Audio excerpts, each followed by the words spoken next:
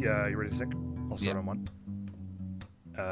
1, 2, 3, 4, 5, 6, 7, 8, 9. 10. I don't know. I thought for a second, like, to 8. I just kept going. I thought, like, what if I just threw a 9 in there? Well, how would he react? How would he respond? Laughter. That's the answer. You know what we brought up last time and didn't answer? What kind of intro we're doing? What kind of intro we do? We've created this show based off of evolution and changing and adding things and implementing them, and then we talk about adding them, and then they go away. What do? What we do is what we said. We always say, welcome to episode 3 of Moronic Evolution. Right, and what's your name? My name remains John Kente. And mine, if my memory serves and my notes are correct, it is Holly Davenport. That's what I have those notes too. It tallies. Okay, good. It's on a sticky note on my laptop, just to always have, in case I forget. This is a weird bit. So we're here again, and we have like a real audience, dude. Like, people listen to this. Absolutely. I was both embarrassed and pleasantly surprised when I had to delay episode 2. Because I was like, oh, we'll have to delay it another week. We're still trying to figure out whether it's going to be weekly or bi-weekly, which we're still trying to figure out. Yeah. And a lot of people were like, oh, I was really looking forward to it. I'm sorry. And I was like, really? You were? And they're like, yeah, we're having a good time. So thank you. For one or more people were like, where's episode 2? And I was like, that's more than I expected. That's true. That's very kind of you all. And we were lucky enough to listen along live to the premiere last week. I can't say last week, can I? Because it was episode 1.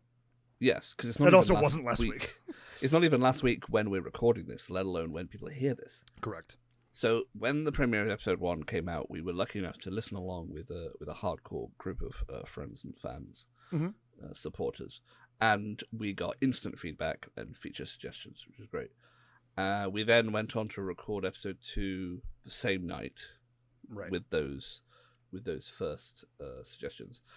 We've since got even more because I think the gap has allowed it to trail behind a bit and allowed people to gather their thoughts, get into the swing of it. So yeah, we've got a packed show this week. We do. We have quite a bit of stuff to cover. Do you want to roll us off? What do you want to start with? Well, we started episode 1 with a whole bunch of questions at each other, which was about maybe 3/4 of the podcast. It did. It was a good icebreaker. I think it set both of us up well. And the first suggestion that I got was that we should make up a set group of questions that we can either ask each other the first time, but then be able to ask guests of. Much like the completely stolen questions we had the first time, which I think is a great idea.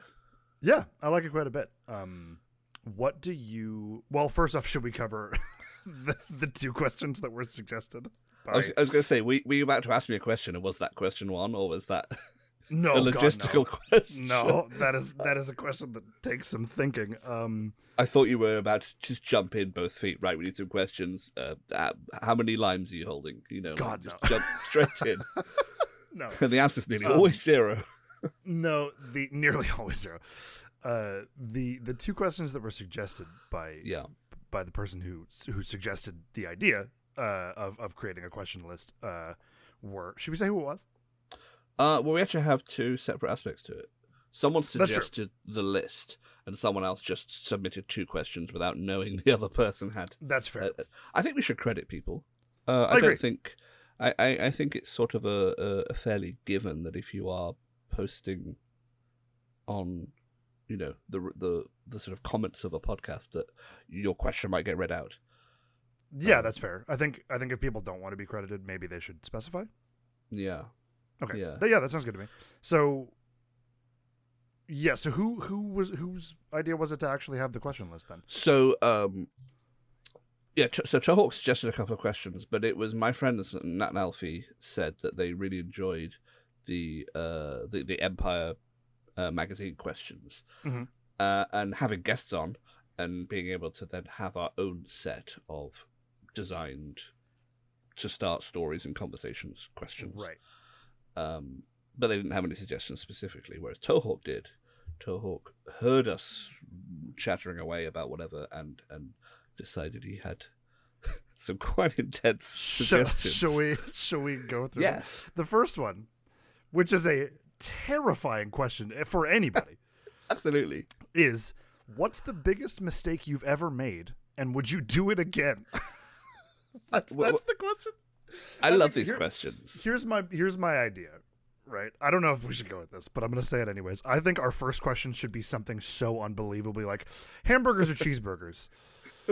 And then the second question should be, light. what's your biggest mistake you've ever made? I like that idea a lot. And why was it choosing hamburgers? Well, okay. Wait, we can't do this. We can't. This will be the entire episode. You know, I love these questions, and I do think keeping it light is probably better on the whole. But Right. I mean, there were some questions in the other set that were, moderately personal in a way. They weren't Sure. just fluff. So I think what's the biggest mistake I've ever made? I really can't even start to conceptualize. Neither can On I. the And spot. Nor do I want to dive down that hole of self-loathing. Well- I don't know if that's fun for a comedy podcast. Well, let me tell you, I've made some mistakes, and they're not all terrible. Yeah. I've just made bad choices. I remember distinctly when I was about 6 or 7 years old, walking up to the wrong woman wearing a long beige coat and tucking up, thinking it was my mother. Turned around, it wasn't. It's the worst. At that point in my life, that was probably the worst mistake I'd ever made, and I wouldn't do it Petrifying. again. But I don't think that's really what the spirit of the question's asking. No, I don't think so either. I once just to answer the question in a silly way and not like a I ruined my life kind of situation. I should mention this. I as of today am no longer an employee of my job of 5 years. Oh wow! Congratulations. Today was my last day at the grocery store I used to work at, which is rad. Super stoked about that. Moving on to better things.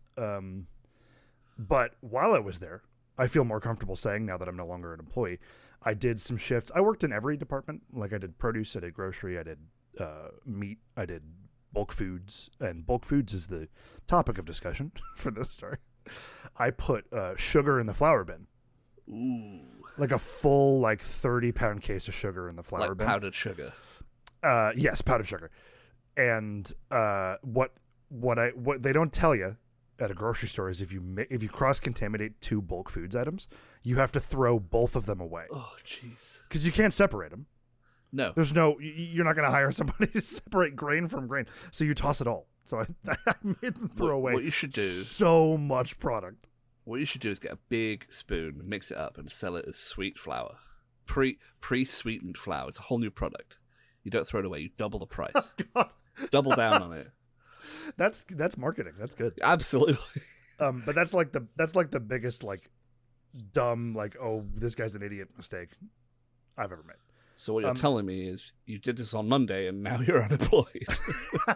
No, that is not in relation to my now no longer working there. What's the biggest mistake I've ever made being employed? I can't think of. I've certainly done stuff like you try to get the lid off something and it flies Right. off, and something that's going to cause a stain goes everywhere. I've dropped water on computers and stuff. Stuff Yeah. that no one can really blame you for. It's just an accident, but I crashed a forklift. wow. Yeah, that was fun. Congratulations. I ran it into a wall. It hit a wall because someone took the governor, the little thing that stops you from going 10 miles an hour on the damn thing. Oh yeah. Was not working and no one told me. So I flew into a wall, and then I was like, oh, it's fine. Wall's a little dented, but it's cool. Started to try and drive it again, away from the wall, and hydraulic fluid just started shooting from the damn thing.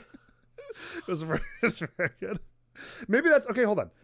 Let's adapt this question and say, what's the biggest workplace mistake you've ever made? I like that because whoever we have on as a guest in the future is going to have a different perspective to to talk about there. Right, because everybody works in different places. And everyone relates to that as well. Like, sure. It's like when you call your boss dad. It's never good. I've never done that. That's awful. I haven't either. Petrifying. I was just imagining it. I've done it to teachers, though. Ugh. I think I did. When I was like a little kid, I did that too. Yeah. And then the other one.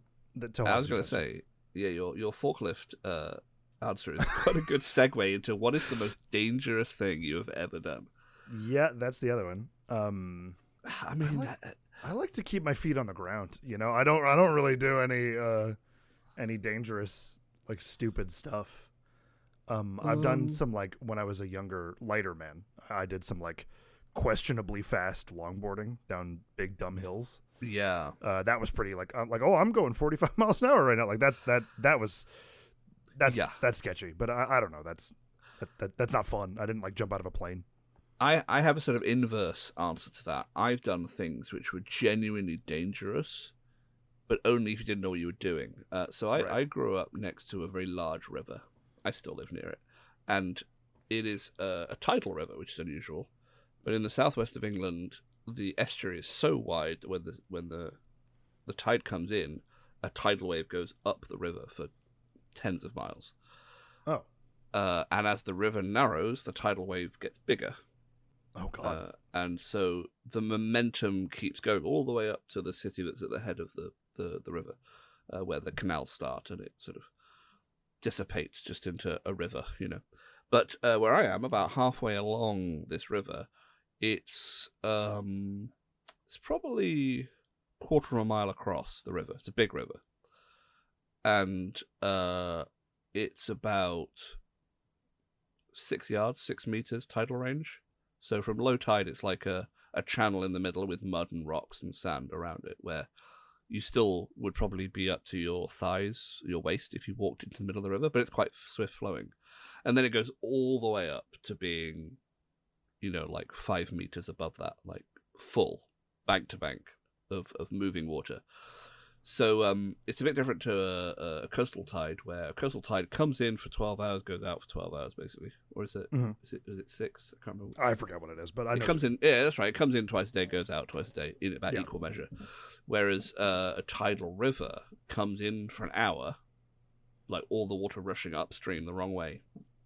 And then as the tide slackens, the whole thing slackens, and then it has slack water for about an hour at the top, and then it all just gently runs out for the next 10. And then does it again. So for 10 hours of that section, it's just a river at some state of fullness. But for that 1 hour, it's a tidal wave rushing in. And I used to go down at low tide in the couple of hours before it was due to come in and pick up stuff, beachcombing. I'd pick up trinkets, I'd find golf balls, bits of ceramic or glass that had been worn, like you pick up on the beach. And I knew the tidal wave was coming in a little while, and usually I'd check the time that it was, because it changes a bit each day. But like I was, from age like 12 to 17, I'd do that sometimes twice a day, and I was quote unquote in danger like the whole time. Like if I was in there when the tidal wave came along, like you are probably not getting out again. It comes in at the speed that's like, it's faster than you can walk, but you could probably outrun it. Like it's fast, but it's not like scary fast. And because I grew up next to it, I knew what the risks were. There was also, quicksand, soft mud, that kind of stuff. You did have to be careful. So from an outside perspective, that was like reckless parenting. Like, why is your child in a drought, in a what do you call it, a dry riverbed waiting for a tidal wave to wash them away? But it was great fun. It was a great childhood, picking up sticks and stabbing things and finding dead fish and going, ooh. And I remember a few close calls. There were times when you hear it coming before you see it. So when it's about half a mile off, you hear this rushing and you're like, oh, I should get out. So you make your way to the nearest bank and you scramble up, and then, 2.5 minutes later, it's rushing past you. Everything is roiling white water and sticks and debris, and you think, oh, glad I'm not still in there. And you're like, that would have been me 30 minutes ago. And I was a young, fearless child. I never had any real doubt that I would get out. Sure. But certainly, like, a couple of minutes after the wave went past and my mother hadn't seen me return to the house, she'd look out the window thinking, was he in there or was he not? And I'd wander in with I hope so. Yeah, exactly. And I'd wander in with my bag of goodies, and they'd be like a wet sock and a half-eaten Harry Potter bobblehead and 12 golf balls. I'd say, "Look what I found," and she'd be like, "Look at my haul." Drown. Yeah. Jesus. So I don't know whether that's the most dangerous thing I've ever done, but it's certainly the most dramatic, like, casual thing I've done. Like casual risk you take every day kind of thing? Yeah, genuinely had risk. That's fair. Yeah. So I like that. I like, what's the biggest workplace mistake? What's the most dangerous thing you've ever done? And I like your answer too. I like it just being, How about we ask, what's the most casual risk you take on a regular basis? Like things that other people wouldn't do. Like, I go 90 miles an hour down the motorway every day, but lots of people do that. You're like, what's the thing that you know the risks, but you're confident enough? You say, yeah, and you figure you'll be fine. Yeah, I like that. So yeah, workplace mistake and casual risk. Let's count those as two, and we'll come next episode with a couple more and maybe tack onto it. Absolutely. Until we get a guest and then bombard them with our dumb questions. So do we want to go through any of our own thoughts? Do we have any at the top of our head right now? Thoughts about what? Like with those questions sort of in place, based on those suggestions, is there anything you would want to ask a guest that you think we could potentially spitball right now? Like their name, country of origin? Well, do they wear their socks matched or odd? That's good. I like that. That's a good window into the soul.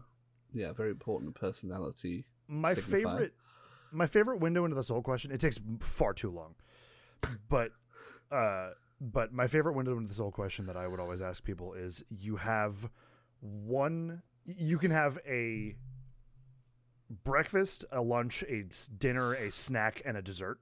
Ooh. And it's every, like, dietary issues notwithstanding, you can have it every day. Like, that's all you can eat for the rest of your life. Like, what would you pick for each 5 of those things?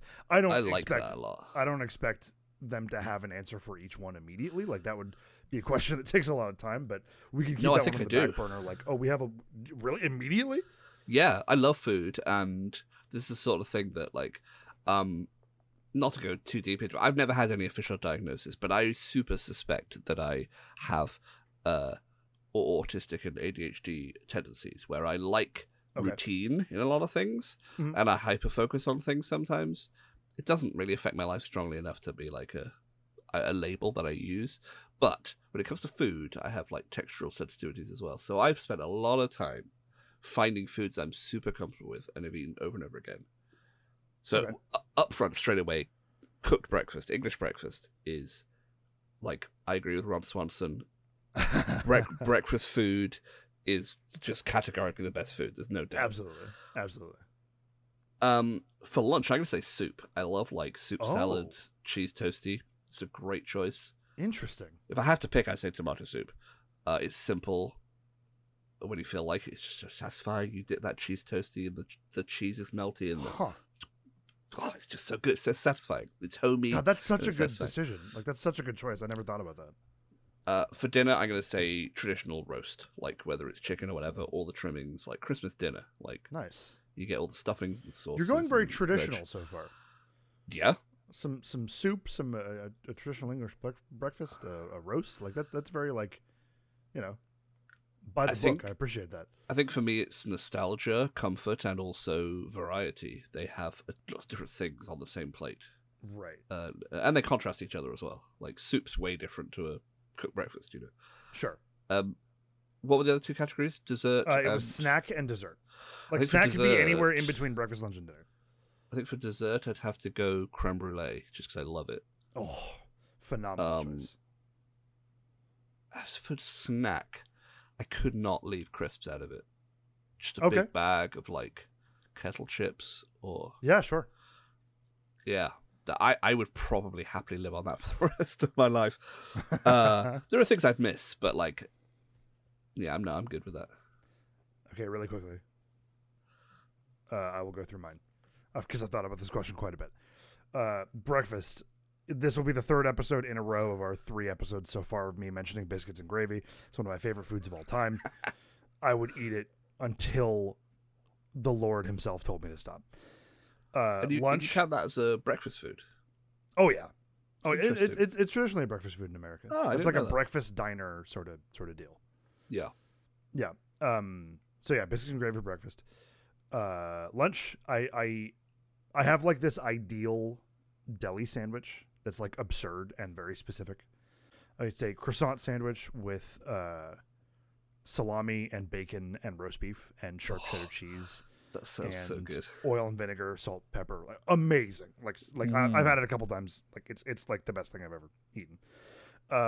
Snack, I would have to go mozzarella sticks. Like they're one of my favorite, like fried mozzarella sticks. Yeah. Again, if dietary issues were at play here, I would drop dead in like a week. Now you mention it, I would miss fries. Because I didn't include them anywhere. They are on some English breakfast, but that's not traditional. Interesting. Okay, but I didn't know that. Well, like if you go to like a tangent, but if you go to like a diner style greasy spoon, like we talked about before, they've always got chips on the menu, and they'll sub something in. You know, if you don't want the hash browns, you get the chips instead. Like, but it is a diversification of traditionally. If I said cooked English breakfast, you wouldn't come with chips. I'm so mad at you. After the episode after we make the distinction of chips, fries, crisps, you use every word to describe everything.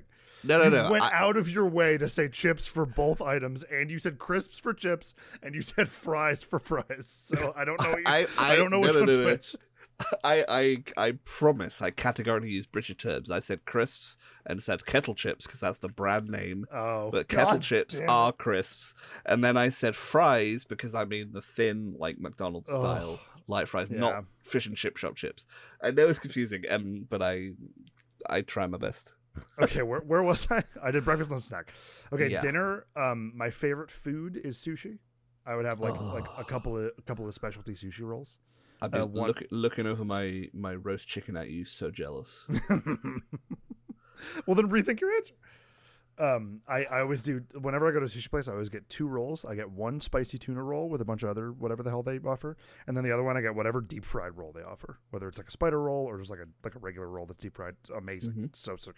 I love sushi. And then dessert, dessert's the one that I always fluctuate on. My favorite dessert ever used to be churros. Like, I love the cinnamon sugar flavor. Like the combination of those two flavors is really good.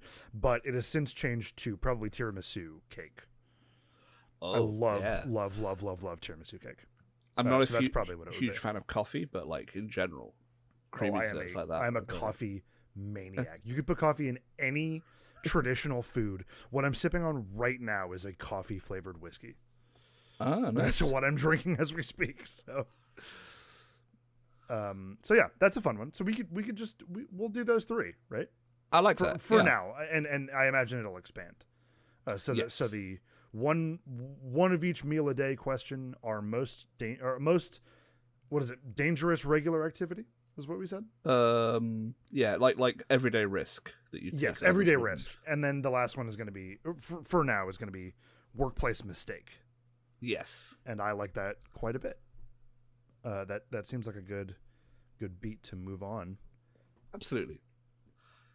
Did you have anything, or what do you want to do next? No, as you said, it's tough to come up with these questions off the top of your head, and I only have silly ones. I can come up with nonsense endlessly. We could do that forever. What's your favorite letter? How many cars can you eat? You know, what? Please direct me to the nearest mosque. Like, they're all good questions, but not necessarily for this list. I don't know if you would need... All right, yeah, that's fine. Were you about to question my nonsense? It doesn't do you for a any second, good. I was going to be like, why would you ask a person ostensibly in a different country than you to direct you to the nearest mosque? But it's fine. We'll cross that bridge. It's a question to ask. But yes. What do you want to move on to? What do you got next? Cultural differences. This will be the 3rd installation of the award-winning argument discussion. Okay. War between the UK and the US, and let me remind the audience that we are currently at a score of 2-1. Yes, 2 in the UK, 1 for the United States. In my favor. And we have had some suggestions here. Oh, good. Great.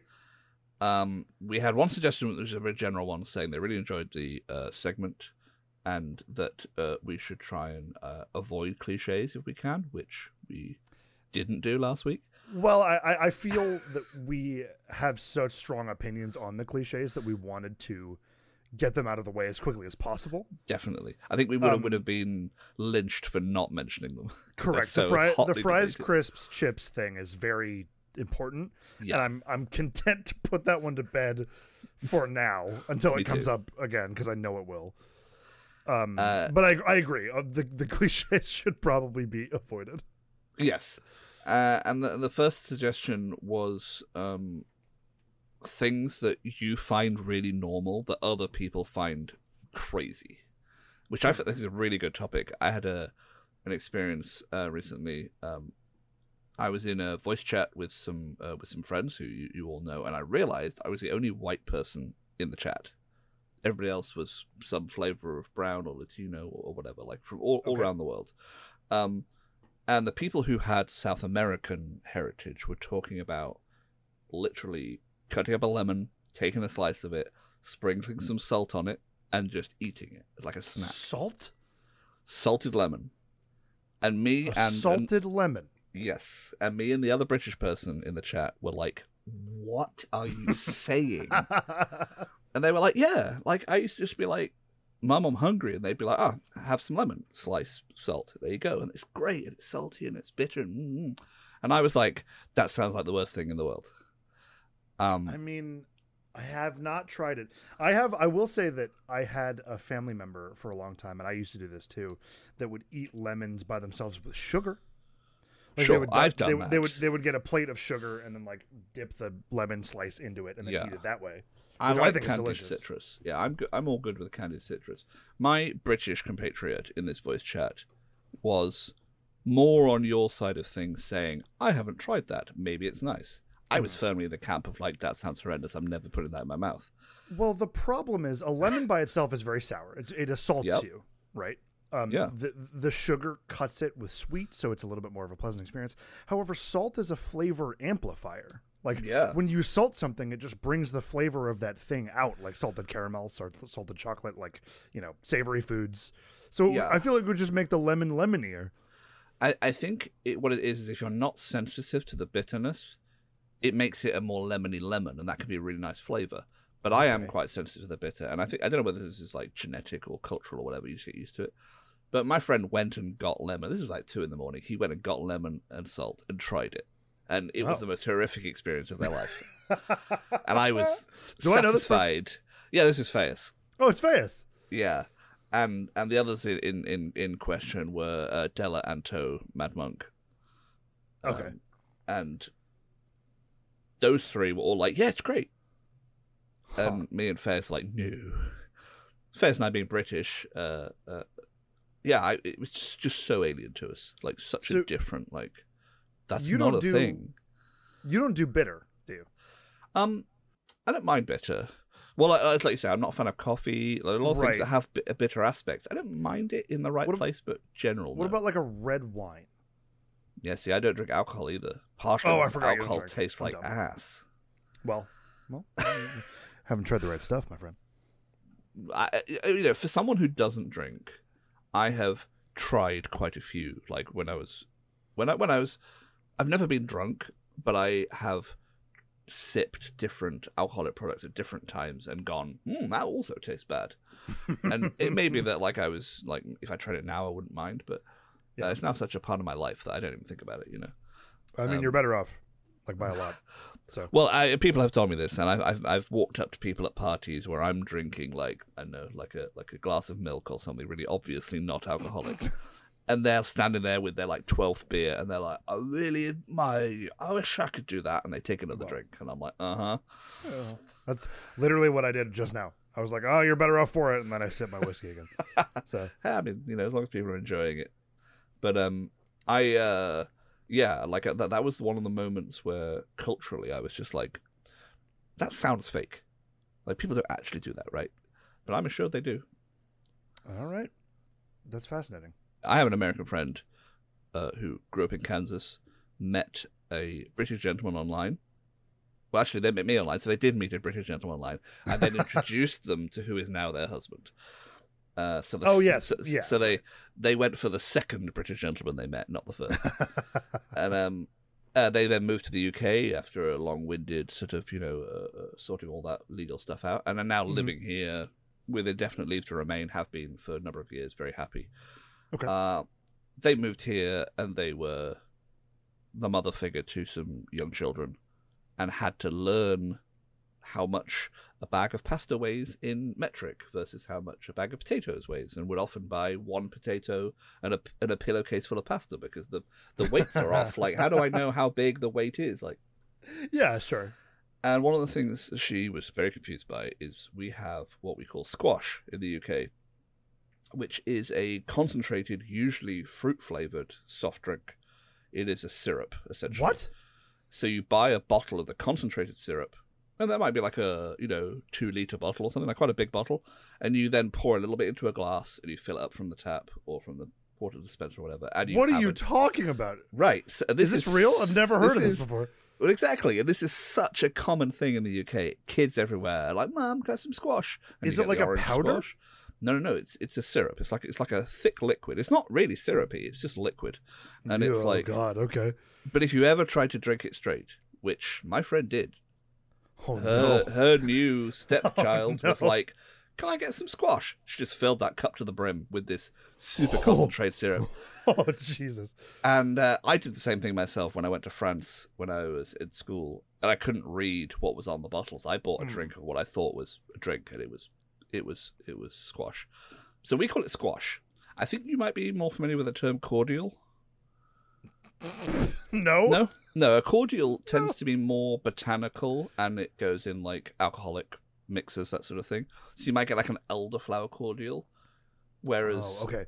So, or like a lime cordial. We have things similar to that. We have bitters, right? Yeah, similar kind of thing. Which sound similar, and then just like syrups, like flavored syrups, like yeah. Another thing that we will do with like in the same vein in terms of like mixed drinks is like they make a liqueur of every flavor. Yeah. So like elderflower specifically, you mentioned, like elderflower liqueur right. is huge to make like botanical floral drinks. Absolutely. But if you walk into a supermarket in the UK, you go to the drinks aisle and you've got bottled water, Coke, Pepsi, Sprite, whatever, and then you've got squash and cordials. And there's just a whole array of different brands, different flavors. You can buy a bottle of concentrated syrup, and some of them are like really cheap and they're like 4 times strength, and like you're just basically making sugar water into kids' drinks. Some of them are quite high end and they're like a real like properly brewed flavor botanical kind of thing. But yeah, it's so ubiquitous. Squash is just like just every house has something, and they know if any kids come around, they're like, yes, quick. And the bottle lasts ages because it's concentrate. Do you have here's a question, do you have Mio? It's a company brand? Yeah, so that's a little squirty like, and it like makes a full drink, right? Yeah, that's not well, you put it in water and it like flavors the water. That's what I mean. That's essentially what squash is, but okay. Mio is even more concentrate. Like you just do the squirt, whereas squash tends to be maybe like a finger of syrup to like a full like glass of I was gonna say for a pint. It's like a finger for a pint, but like I know what a pint is. Yeah, so it's more than the Mio is. The Mio's super concentrated. Right. But yeah, and you did mention powder, like Kool-Aid. Classically, that's not a thing here. Okay. Everything's squash instead, basically. Yeah, there's Kool-Aid, which is a big one, and then there's one. I don't know if it's just a local thing. I don't know if it's like a nationwide thing. I know it because I grew up with it, but there's one that is delightfully disgusting called Tang. Oh, Tang, Tang on the side of the thing, and it's a big orange like tub of powder, and it's like this like citrusy, like it essentially turns water into Sunny D. Yeah, like which is not an awesome experience if you're over the age of 10, but if you're a kid, it's like, oh great, yeah, this tastes awesome. Like Tang is always next to the country style lemonade, like real sweet stuff. Gotcha. Oh, that's the other thing we should mention is that lemonade is different. What? So you know that like classic like kids making lemonade stand, $1 a cup, whatever. Yeah, staple of American summers. Oh, absolutely, but it's such a weird thing to British people because we're like, how is the kid making Sprite? Like, where's the carbonation coming from? You're kidding. Because we don't do traditional flat lemonade, like make a pitcher of lemonade and water and ice, whatever. Like, everything here is soda. So the word lemonade means like a lemon soda? Yeah. So when you've got a lemonade stand, I'm like, wow, how enterprising are these kids? Like, what do they do? What do they got, like a still around the back? They're like fucking, So no, a lemonade stand is literally just a kid who squeezed some lemons, put some lemon juice in some water, and then added some sugar, and that's it. Yeah, and you can totally see how that would be cute and ice cold, easy to make. You give them like $1, it's delicious. And it's such a cultural touchstone for so much American media that you can see why British people are like, what? Excuse me? That's so funny. I've never heard the difference in terminology there. Yeah, it's really interesting because if you buy you can get lemonade, you can get cloudy lemonade, which is a more traditional country style, but it's still carbonated. Mm. And then you get like Sicilian lemonade where it is like sour as it comes. Okay. And it's often not carbonated. And that's like a niche artisan thing that you have to like buy in a pizza restaurant. Like you can't go to a supermarket and just buy flat lemonade off the shelf, which I find fascinating. There used to be, very close to where I live, there used to be a farmer's market where you give them $2, which is absurdly cheap. You give them $2 and they give you like a half-gallon mason jar. Keep the jar, do whatever you want, bring the jar back, and it's $1.50. Like, it's like insanely cheap lemonade that was like, they had different kinds. They had like a strawberry puree lemonade. They had a pineapple mint lemonade that I would down by the gallon. It was so good. But yeah, like a non-carbonated, like just ice cold lemonade. That's a super I guess American. Yeah, like summer thing. That's so funny. I never knew that. Yeah, and I think that's what I really like about this segment is that you get into the things that seem so normal to you that you don't realize other people are going, what? Yeah. And as you say, like a traditional summertime thing in the UK, to a lot of people, summertime is like ice cold cider, slice of lemon, or slice of apple in it. Like that does sound lovely. That's like a pub garden kind of thing. Like everyone's like, oh, sun's out, sunglasses on, time to get and I mean cider in all forms is very traditional around here. You get proper scrumpy cider, which is like, it's, as you say, it's some bloke down the road selling it for £2 a gallon. Hold the phone. Scrumpy. What the fuck is scrumpy? Scrumping is traditionally the word for climbing into your neighbour's field and stealing their apples. It's when you don't own the orchard and you want to make some, like moonshine, essentially. You want to make some cider. And you say, I'm going to pop next door, have a bit of scrumping, and then I'll make a proper lot up for us later, Why did you go like... I went proper West Country, because that's where scrumping's traditional. That's where I live. You went like Samwise Gamgee. Yeah, West Country is the accent for where I live, and it is very traditional farmer. Like, I mean, if everyone's ever seen Hot Fuzz, that's what it is. It's everyone and their mums is packing around here. I see. I feel like this segment, cultural differences is going to be one of two things. It's going to be me going, oh, I didn't know that. That's so interesting, like the lemonade thing. Or it's going to be like, what are you talking? Like, it's going to enrage me. Like, Hank Marvin, what are you talking about? Why is that a thing? That's a person's name. Why is it slang for hungry? Oh, that's Cockney Rhyming slang. That is, mate. You can't fault that. Slang. We need to dedicate an entire episode to Cockney Rhyming slang. Because it makes me see red with rage. It makes no sense. You just got to use your loaf, mate. Yeah, okay. Yeah, sure. Well, can we use our loaf in the next bit, please? We've been talking about this for 25 minutes. So the next suggestion that I got was touching on your ability to create beautiful music with your fingertips. Something which I do not have the ability to do. And this is a very nebulous suggestion, just that it might be fun to do some musical-based bits. Yeah, sure. And I love that idea because I love music, but I don't have the ability to help you with this. I can mess around with words. I'm just curious what you think. Like, do you think we could craft something for a future episode? You mean like make a song? Or like a guessing game, or just something that involves music. Yeah, I mean, I think there's definitely room for it. My fear is that I don't know if I'm a good enough musician to just start playing stuff. I don't sing, which is a big thing. And also the instruments that I'm really, really good at work very well along with other instruments like drums and bass. Right. But I'm not like a great guitarist. I'm not like a great, like, you know, I don't write my own stuff, so that'd be tough. I do like the idea of there have been people in the past that'll have one person will prepare a series of clips, right? Like 1 to 2 second clips, and it's the very beginning of a song, and that's all they get, and they have to guess it. I have heard a story about that. That would be that would be a very fun segment to do. I agree. It would take a good bit of chopping and screwing in terms of like editing on my end, but I could make that work. Fun. I think we could pretty much answer the suggestion by saying yes with a question mark. Yes, most certainly. Yes. And then saying we are open to suggestions. Oh, who suggested this, by the way? Most of these have been from Nat and Alfie, good friends of mine, phenomenal, who are Thank you for musical themselves and British as well. So, but should I tell my one-note story? Yeah, go for it. So I went. We mentioned previously on the podcast that I went to see Foo Fighters live, and they came on stage with members of Led Zeppelin performed. Yes.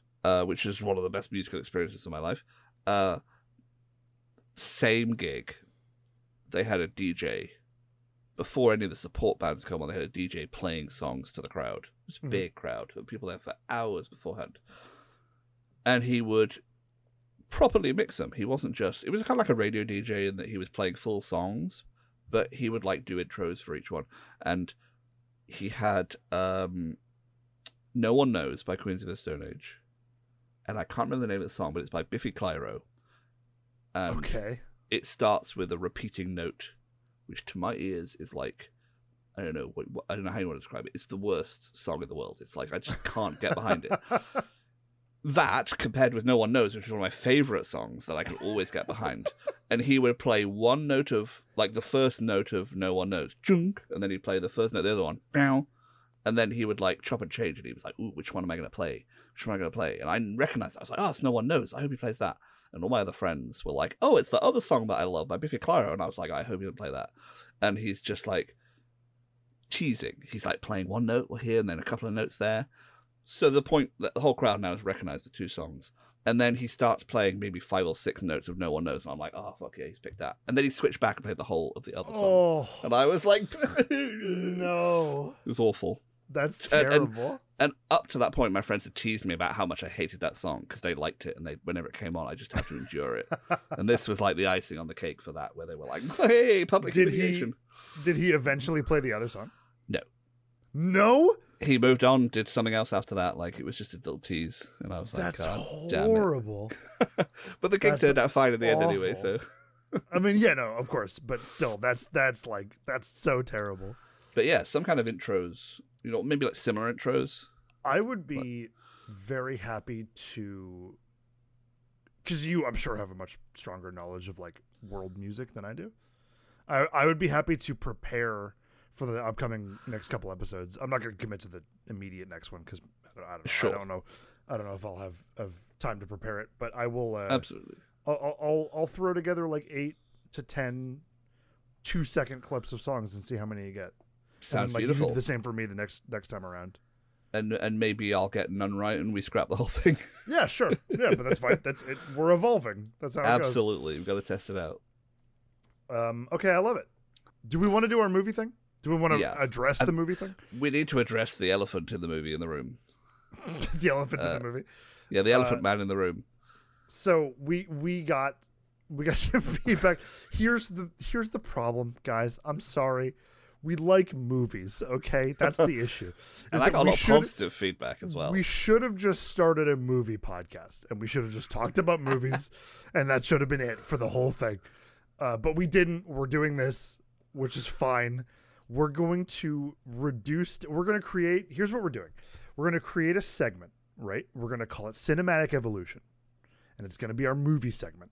Because we both like movies too much to not talk about them in this dumb podcast. We get withdrawals if we go longer than 20 minutes. We get withdrawals. However, we get one film each. That's it.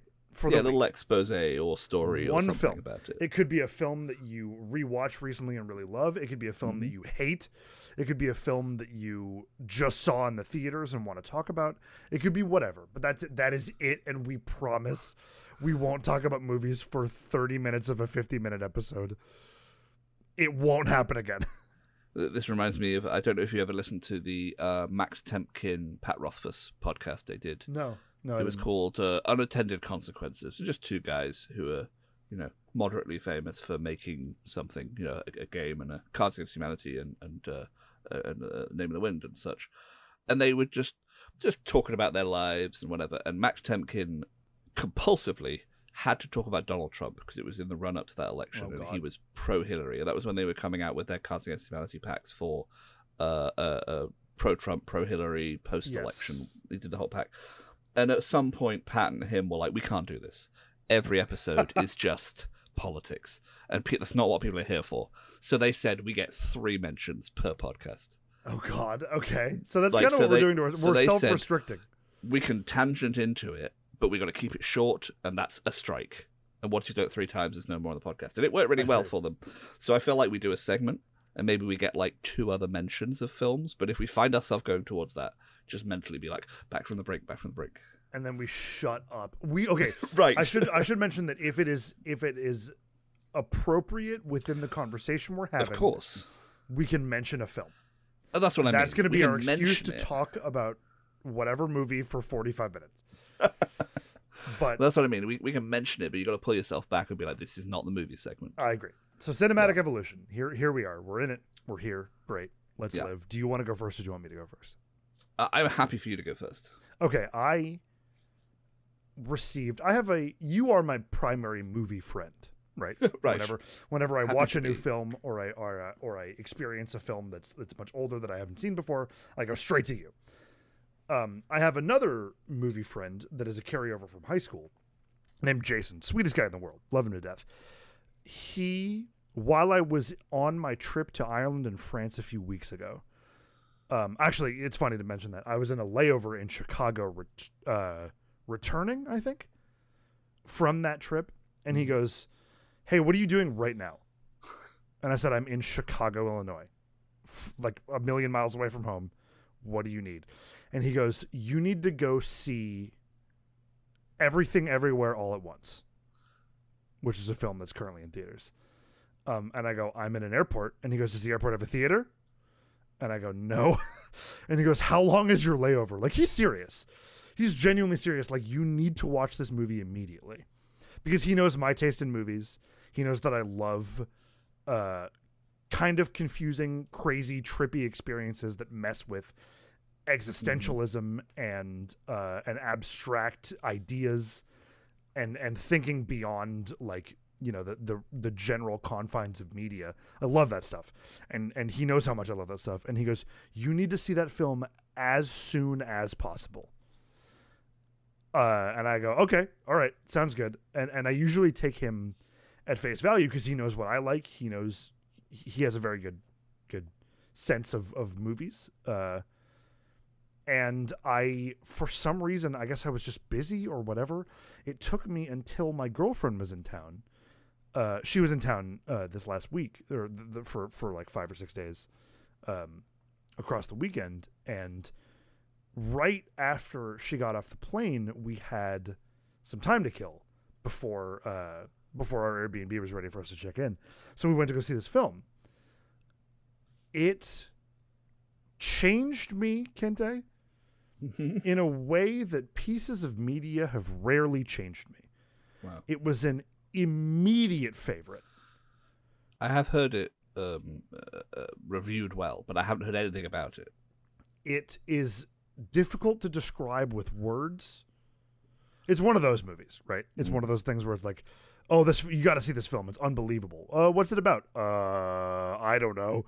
Everything. Just go see it. Everything, everywhere, all at once is what it's about. It plays with your life, and it plays with family dynamics, and it plays with your acceptance of the world, and it plays with your denial of reality. And it takes all these things and it wraps it up into a big ball, and also turns it into an awesome action movie, a great sci-fi film. I will never stop saying good things about this movie. It became, I said a couple episodes ago that Eternal Sunshine of the Spotless Mind is my favorite movie of all time. You did. Because of the things that I've described in Everything Everywhere All at Once. I believe that with one single viewing of Everything Everywhere All at Once, it has surpassed that film as my favorite movie of all time. And that's not a common thing. I mean, like, no, it's not. To see a movie once and go, that's my favorite movie. That's my favorite movie ever made. That's tough, one. But I at least at this moment, I am a horrible victim of recency bias. Like, I will go like, that's the best movie ever made, and then I'll think about it for a week and go, no, it isn't. But I am confident right now, at least, excuse me, that is my favorite film made by human beings, and I would recommend everybody go and see it. I am even more enthusiastic about seeing it now than I have been before. Like I said, I heard positive reviews, but nothing else, and I want to see it now. I mean, yeah, it's good. My friend Jason was right. I wish I had gone to see it in that stupid airport or wherever I was. Yeah. Wow. It's that's good. That's a glowing review. It's good. It's really, really good, Kenta. Awesome. I'm so glad that, like, in among whatever you think about blockbusters and indie films and all these things, and I'm so glad there's still such diverse cinema being made, and a movie like this can come out and just affect people like that and go, boom, quality drama, in your face. Well, it's tough, right? The joke is that Hollywood is out of ideas, right? They keep rebooting things and redoing That's things. That's the tagline that people keep forcing, and making things that have already been made, or making things that are cookie cutter things of other movies or TV or whatever. And to have a film like this come out and just blow everything out of the water, very close to another multiverse film, Doctor Strange and the Multiverse of Madness, which we'll talk about another time because I'm only consigned to one movie. I'm sorry, I'm doing it already. I did not enjoy, and I'm a strong enjoyer of the MCU movies. I did not like Doctor Strange 2. We'll talk about that another time. I also haven't seen that, and I have heard mixed things. So I'm not a fan, but I'll definitely be prioritizing the former movie than Doctor Strange. To so elegantly do that after a preview, when the previews were airing for Everything Everywhere All at Once, it played kind of like a comedy movie. Yeah. Kind of like it was going to be this fun, whimsical journey of, like, this woman who can travel through different universes and stuff, which if it was just that film, I would have gone, oh, great. That was a great time. But it was that on top of this masterpiece in human analyzation, and it just blew me the hell away. And I'll stop talking about it, because if I don't, I will talk about it forever. Please continue with your film. Well, I was going to say, by contrast, I have, to bring us back down to earth. We mentioned in one of our previous episodes that I felt that Fight Club had probably aged since it came out. And coincidentally, in the last week, someone approached me and said, I haven't seen Fight Club. I read a synopsis. I saw the poster. It looks like a stupid buddy comedy. Let's watch it. And I was like, do you know anything about it? And they were like, no, it looks like bad Photoshop. And I was like, all right. So me and a group of people got together and we started watching it, and they quite quickly were just like, what is this? This is weird. I was so sad because I still haven't seen the movie. I was sad when I was away. Well, my girlfriend was in town. And I saw the notification that you guys were going to watch that. I was like, no, that's the perfect opportunity to watch it. Also, why do we stop? Why have we, for the second time, decided not to say Faye's name? I It's Feus. It's a bit of an it's aside. the ghost of moronic evolution that we keep not referencing. It's Feus. I keep not referencing people because I feel like the wider our audience gets, the more they're going to be like, who? Fair. That's true. And in this case, it doesn't matter who it is. That's true. You're right. But it is Feus, and Feus is a delightfully innocent person, so it made it even better. One of my favorite human beings on the planet. So it made it even better. They didn't know that they were watching this intense movie with ultra-violence and psychological whatever and trauma and one of the biggest twists in cinematic history, which I won't spoil. Sure, yeah. But when the twist came, he was already disillusioned enough with the movie that he was like, there's something weird happening. But it still hit him like a freight train. It was like... Really? Okay. Witnessing that reaction was so good because he was like, this isn't as silly funny as I thought it was going to be, but it's still a weird movie with these guys hanging out doing stupid stuff, punching each other. Yeah, when the twist hit, he was just like, what the actual fuck is going on? And it was so good because going into a movie not even knowing there is a twist. Going into that movie, amazing. I know, exactly. And I said, I believe it was... episode 2, we were talking, and I said that I felt like the philosophy of it had aged. It was really interesting. And now, having watched it, I thought it was much more of a macho, like men being men kind of thing. Actually, it's a real like Gen X nihilism of like.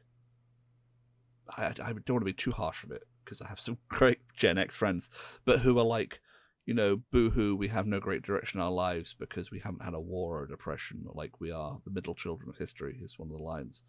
And it just, we've been through so much since with the pandemic, and you're just like, come on.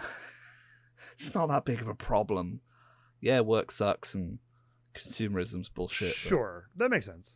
So the edge has come off it a bit, but it's still a great movie, and I thoroughly enjoyed it from a different perspective watching it.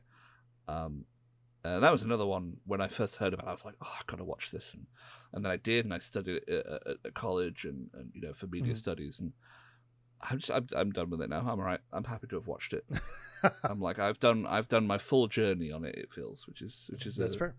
Interesting, satisfying thing to realize.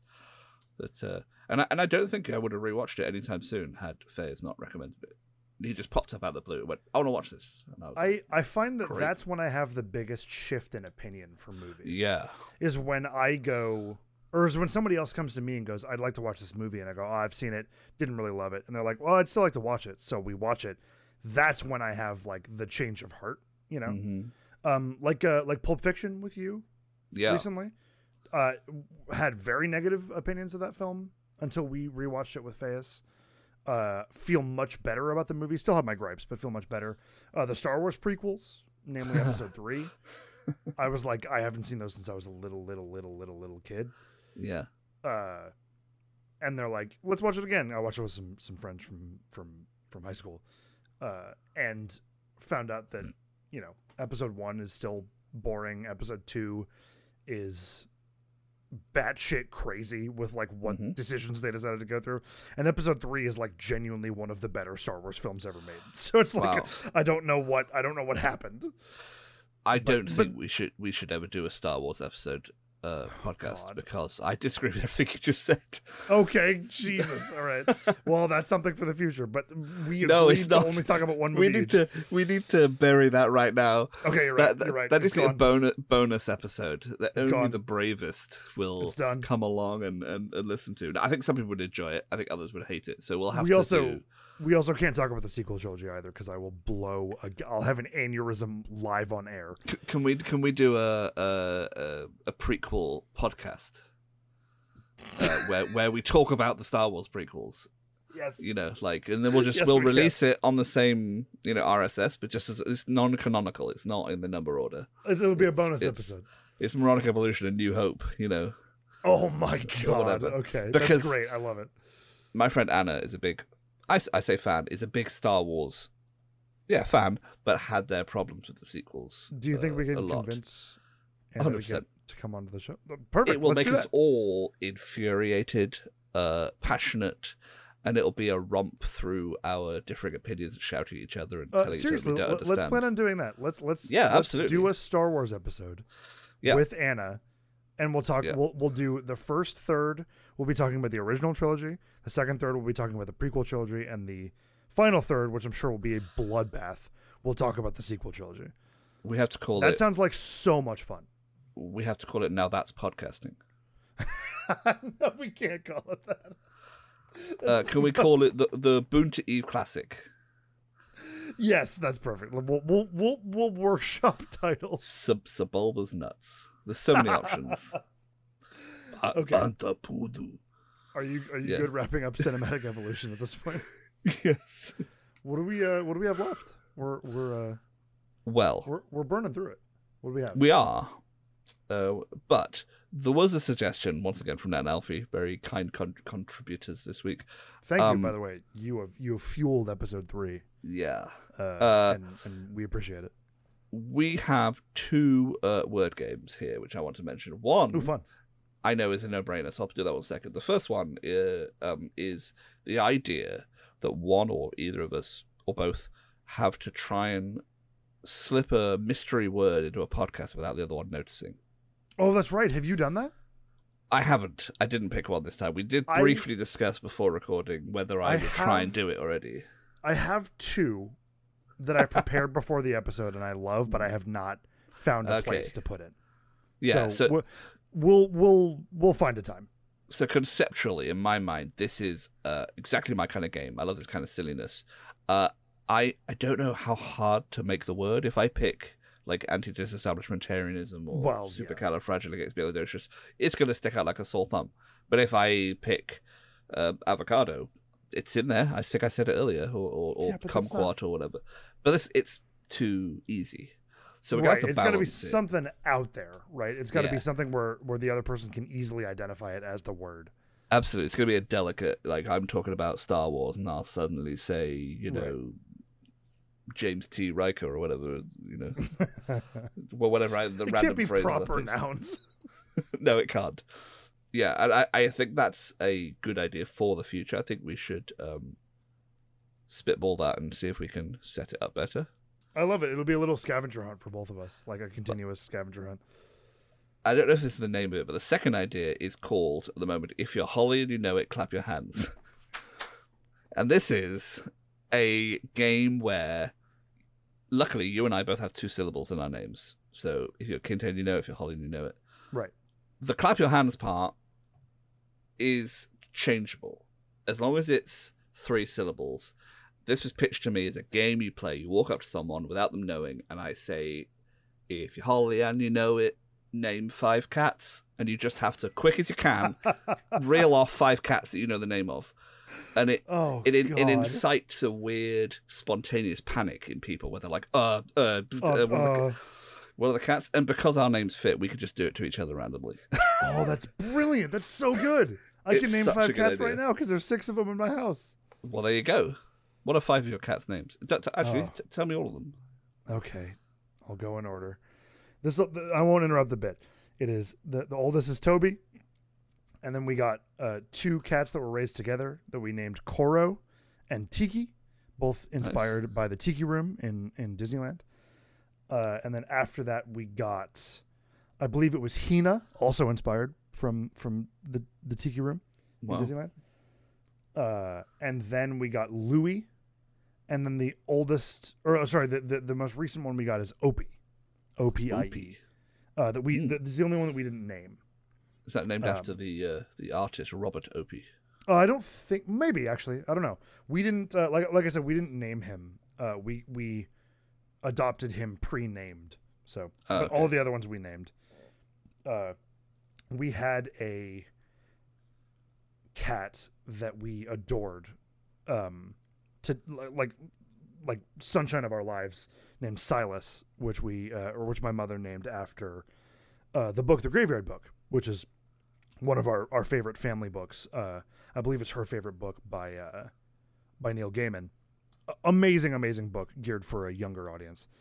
And that cat unfortunately passed away very early because of a heart condition at 3 years old, I think.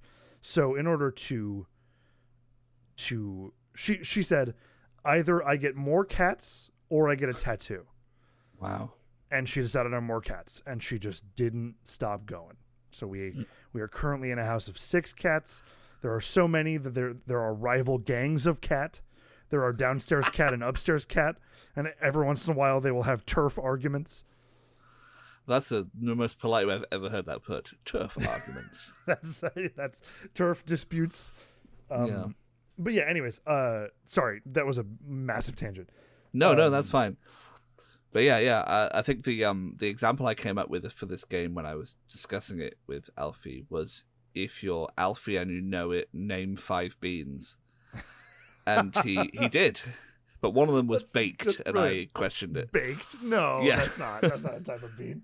That's like saying refried. Like, that's just a preparation of bean. Exactly. But you know us Brits, baked beans are so ubiquitous. It is a type of bean at this point. Yeah. So here's a follow-up question. When I say at some point in the show, if you're Kente and you know it, suck a dick, what are you gonna like? How do you oblige? I respectfully respond, that's not a question. That's fair, I guess. But no, I love it. That's great. Yeah, it's fun. I like the idea that I got that power, that I can just say, if you're Holly, you know it, discuss some films, and you'll have to be like, I can't. And I have to do it. Yeah, it's like I've bound myself contractually to only talk about one movie. No, yeah, but yeah, usually it's a short and snappy sort of like not quite a quiz question, but like clap your hands, like it's something you can do straight away. Sure, I like it. That's good. It keeps us on our toes. I appreciate it. Absolutely. Let's really quickly just go through a couple of things before we close out.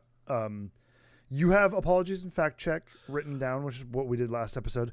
We don't have any from last episode. However, I have thought of one from episode 1 that I don't think we addressed. And I've noticed 2 from this episode that I made already. Okay, we have to save that till next episode. We can't air out the laundry of this episode until next. Fair enough. I think, if memory serves, and if I'm wrong, and I apologize, but I think when you were describing one of the 2 Reservoir Dogs posters that you had in your room, I believe instead of saying Mr. Pink and Mr. White, I believe you said Mr. Pink and Mr. Blonde in that classic pose of one laying down and one standing up with the guns. Yes, I did, yeah. I think that is a correction that needs to be made, because it's been a couple weeks or so since I saw the movie, but I believe that scene is Mr. Pink standing up and Mr. White laying down. Is that correct? No, it's Mr. Pink laying down, Mr. White. Okay. Either way, I believe you said Mr. Blonde, which you love the quote from Mr. Blonde, and you have a poster of Mr. Blonde, but that's not the poster that we were referencing. Yeah, I had two posters, and one was Mr. Blonde standing there drinking his milkshake and saying that famous quote, and the other one was a whole bunch of different shots, but the biggest one in the middle was that. Right. Not the Mexican standoff shot, but like those 2, one lying down, one standing up. Right. And that's it. That's all I have for iconic shots. That's all I have for apologies and fact checks. Yeah, we did much better this time. Do we have anything else? I want to thank Feus for the intro music, which we are working on. But this incredible. We've been bouncing around on what we want to do permanently, or at least semi-permanently for an intro and outro music. Yeah. But tentatively, what Feus has recorded for us is lovely and great, and it plays through my head all day because I love it. I love the tune so much, and it's phenomenal. I'm hoping to have that as a springboard into something maybe more complex or more idiosyncratic to us, but we'll see. Yes, absolutely. We will figure that out in the future, but until then, Feus, thank you so very much for lending your talents for us. Absolutely. For that music. And I have one further mention I want to make. Okay. Special mention in defense of Waffle House. For Christ's sake. The aforementioned friend who I had spoken to and I told a story about came forward and said, I feel like I should be offended and I need to defend Waffle House. So maybe we should do that as a future feature. We should get them on as a guest and ask them to tell us what's so great about it. I'm pretty much outside this. I'm a British person who's never been to a Waffle House, but you seem to have strong opinions, so... I will go on the record on this episode 3 of Moronic Evolution, and I will invite our mutual friend, his name is Renchi, Renchi, or his online name is Renchi, to come onto this show and tell me why I should pick eating at a Waffle House over eating a chunk of drywall, which I would much rather eat at this current state than any food from a Waffle House. I respect myself very little, but just enough to not put Waffle House in my body. How dare he? This will go down as the biggest blight on moronic evolution, that we have a mutual friend that dares defend the House of Waffle. I'm gonna write down that drywall thing as an everyday risk that you've taken. Just saying. No, I'm not saying I want to do it. I'd say I'd gladly accept a big shiny plate of drywall over a big shiny plate of whatever pig trough slop Wow. that a Waffle House would be willing to offer. I would me. like to separate myself from this once again. Say I'm neutral party. Oh, man. But I'm all here for the fireworks, the vitriol. If we can get that going on a friendly forum, I will happily mediate and try and keep a lid on a few of the more personal insults. That's fair. I think that's it. That's all we got, right? If nothing else, I think that has evolved us. It's true. We purposefully didn't talk about the outro because we argued over it last time. Here is what I intended. Wonderful. Here is what I intended. Just go with me, just for 2 seconds. The music's probably already playing. I'm Holly Davenport. I'm John Kinte. And have we evolved? Maybe. No, I don't think so. All right, bye. See you next week. See you next week.